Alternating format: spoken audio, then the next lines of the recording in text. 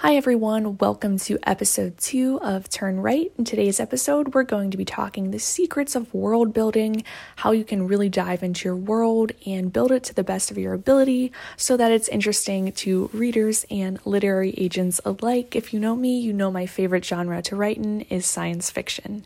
So I have 5 ways that you can really build and develop your world. Number 1, have a backstory but reveal it slowly.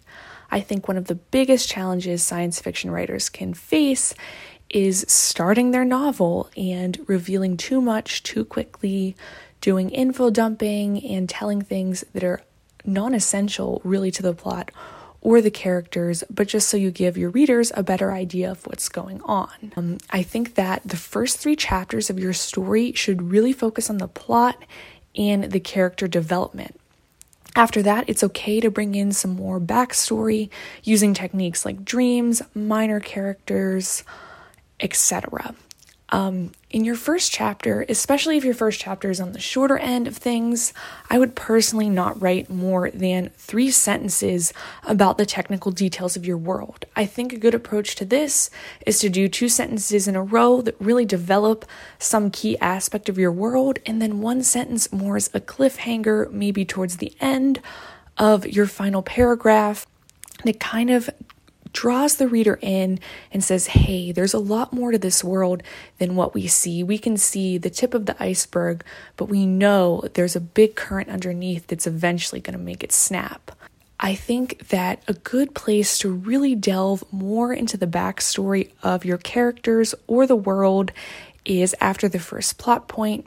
Up until that point, you should really be building the conflict, plot, and characters.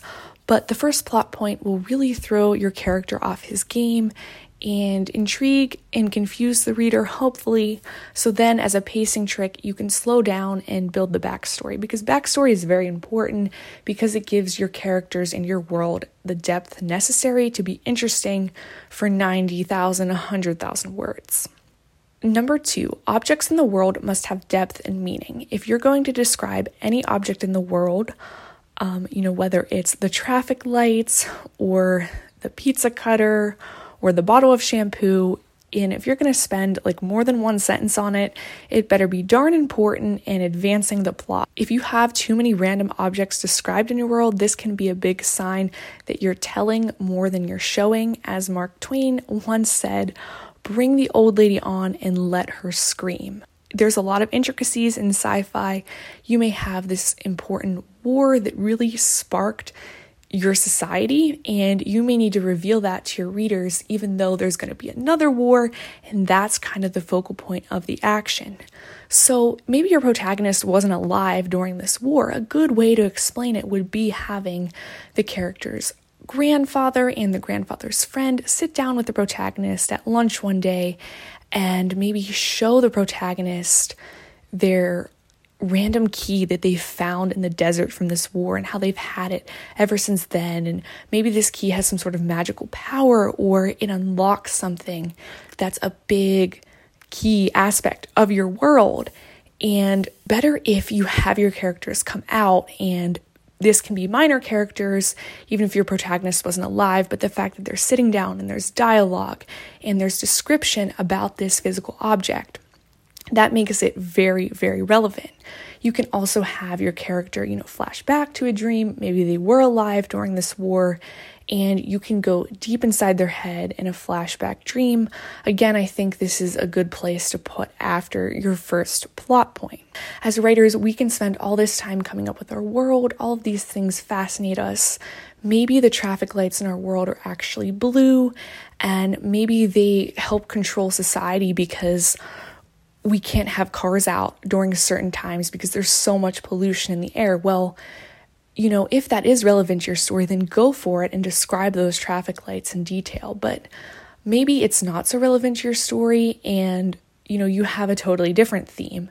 Maybe your theme is actually about how true love is eradicated from society, and maybe this pollution element is just very minor. So you really have to gauge on what is important to your theme, what is moving your story forward, because you only have a precious amount of time to gain your reader's interest.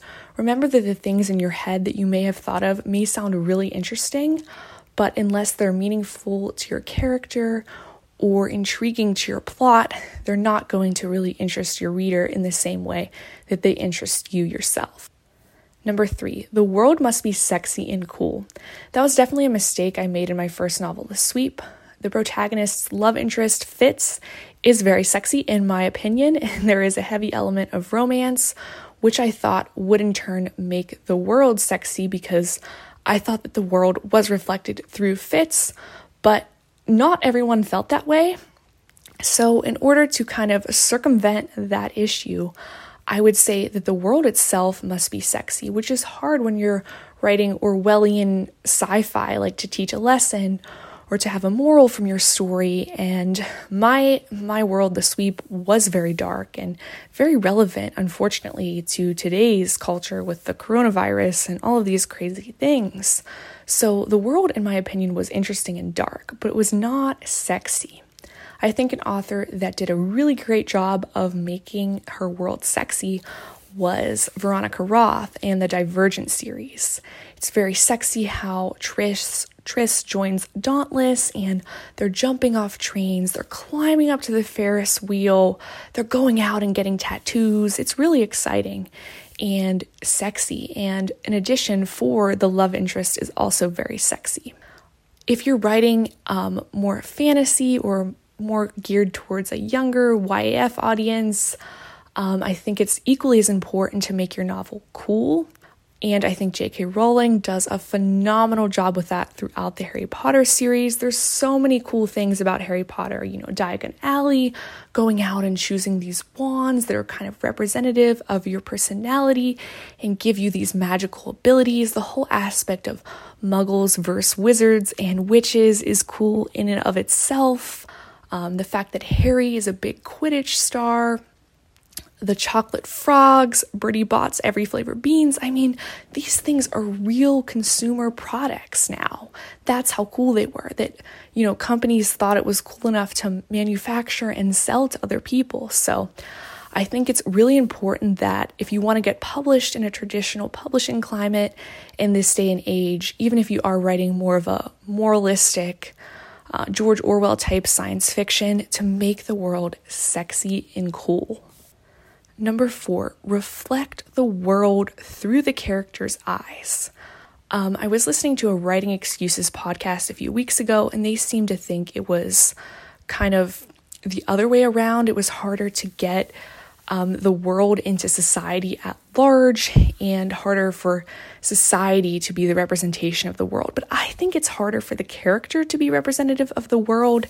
And that may have to do with my Myers-Briggs type and the fact that I'm an extroverted feeler, and I always think about how society connects, because for me, it's very easy to create my world through other people rather than my protagonist. And I think that's also an attribute of writing a flat character arc, because your protagonist is going to be a little bit smarter, a little bit more informed than the rest of the world.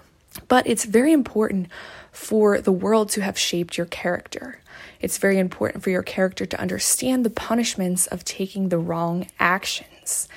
And it's very important for these wars or these magic systems or whatever it is to have shaped your character and for them to be a very distinctive part of the world and not just someone you know today in society. Because I think it's also very easy to create characters, based off people we know or having, little attributes of ourselves out in society in the year 2020 in the United States, in Pittsburgh, New York City, and Canada.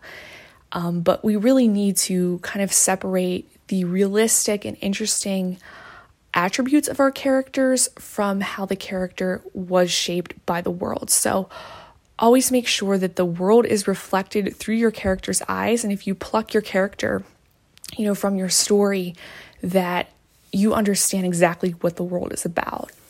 I think that Veronica Roth could have done a better job with this in Divergent, because I didn't really understand how Tris really was divergent. I mean, yes, she controlled these simulations. Yes, we got the sense that she didn't fit in anywhere, but I think she tested for 3 of the factions: Abnegation, Erudite, and Dauntless. And I definitely saw her being Dauntless.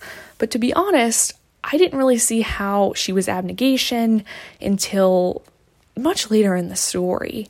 And I really didn't see how she was Erudite. I mean, yes, we got the element that she was smart, but I think that wasn't something that was super apparent. I think it would have been better if Tris had friends, like minor characters in Amity and Candor, and they kind of played more of an integral role, and we could see that juxtaposition between her and those other characters. And I think it was more apparent as the series went on, but I don't think like the first half of the Divergent book, like I don't think that was an apparent part of how that aspect of the world was really reflected inside of her. Number 5, theme is both the ripple and the current, but it's not the waterfall. Theme shouldn't be the most glaringly apparent thing about your story. Yes, in sci-fi, oftentimes we are writing about these moral and immoral things that are happening in society. We are making a point. I know George Orwell has this great quote about how when he sits down to write, he doesn't sit down to write to entertain. He sits down to take his characters to trial. And I tried looking up the exact quote, but for some reason I couldn't find it. But despite this, theme is both the ripple and the current. It's the reason why the characters do something, and it's also the effect of what the characters choose. So it is really important to keep your novel progressing, that you do have this theme wrapped around the plot points, deep within the characters, but at the same time, you know, your story should be about something different than what it's about on paper. So just remember to utilize your theme in everything, but don't be preachy with it. Make sure that your characters are characters, and, you know, they're going to be irreverent. They're going to not always choose the right thing. So make sure that your characters are less than perfect, and the theme is not too controlling of everything that happens. Those are my 5 secrets of world building. I would love if you guys would tell me yours. Interact with me on Twitter. That's probably the best way to talk with me. I hope that you'll consider subscribing to this podcast if you found it helpful, and leave me a review. I will talk to you on our next road trip. Keep writing, keep reading, keep querying.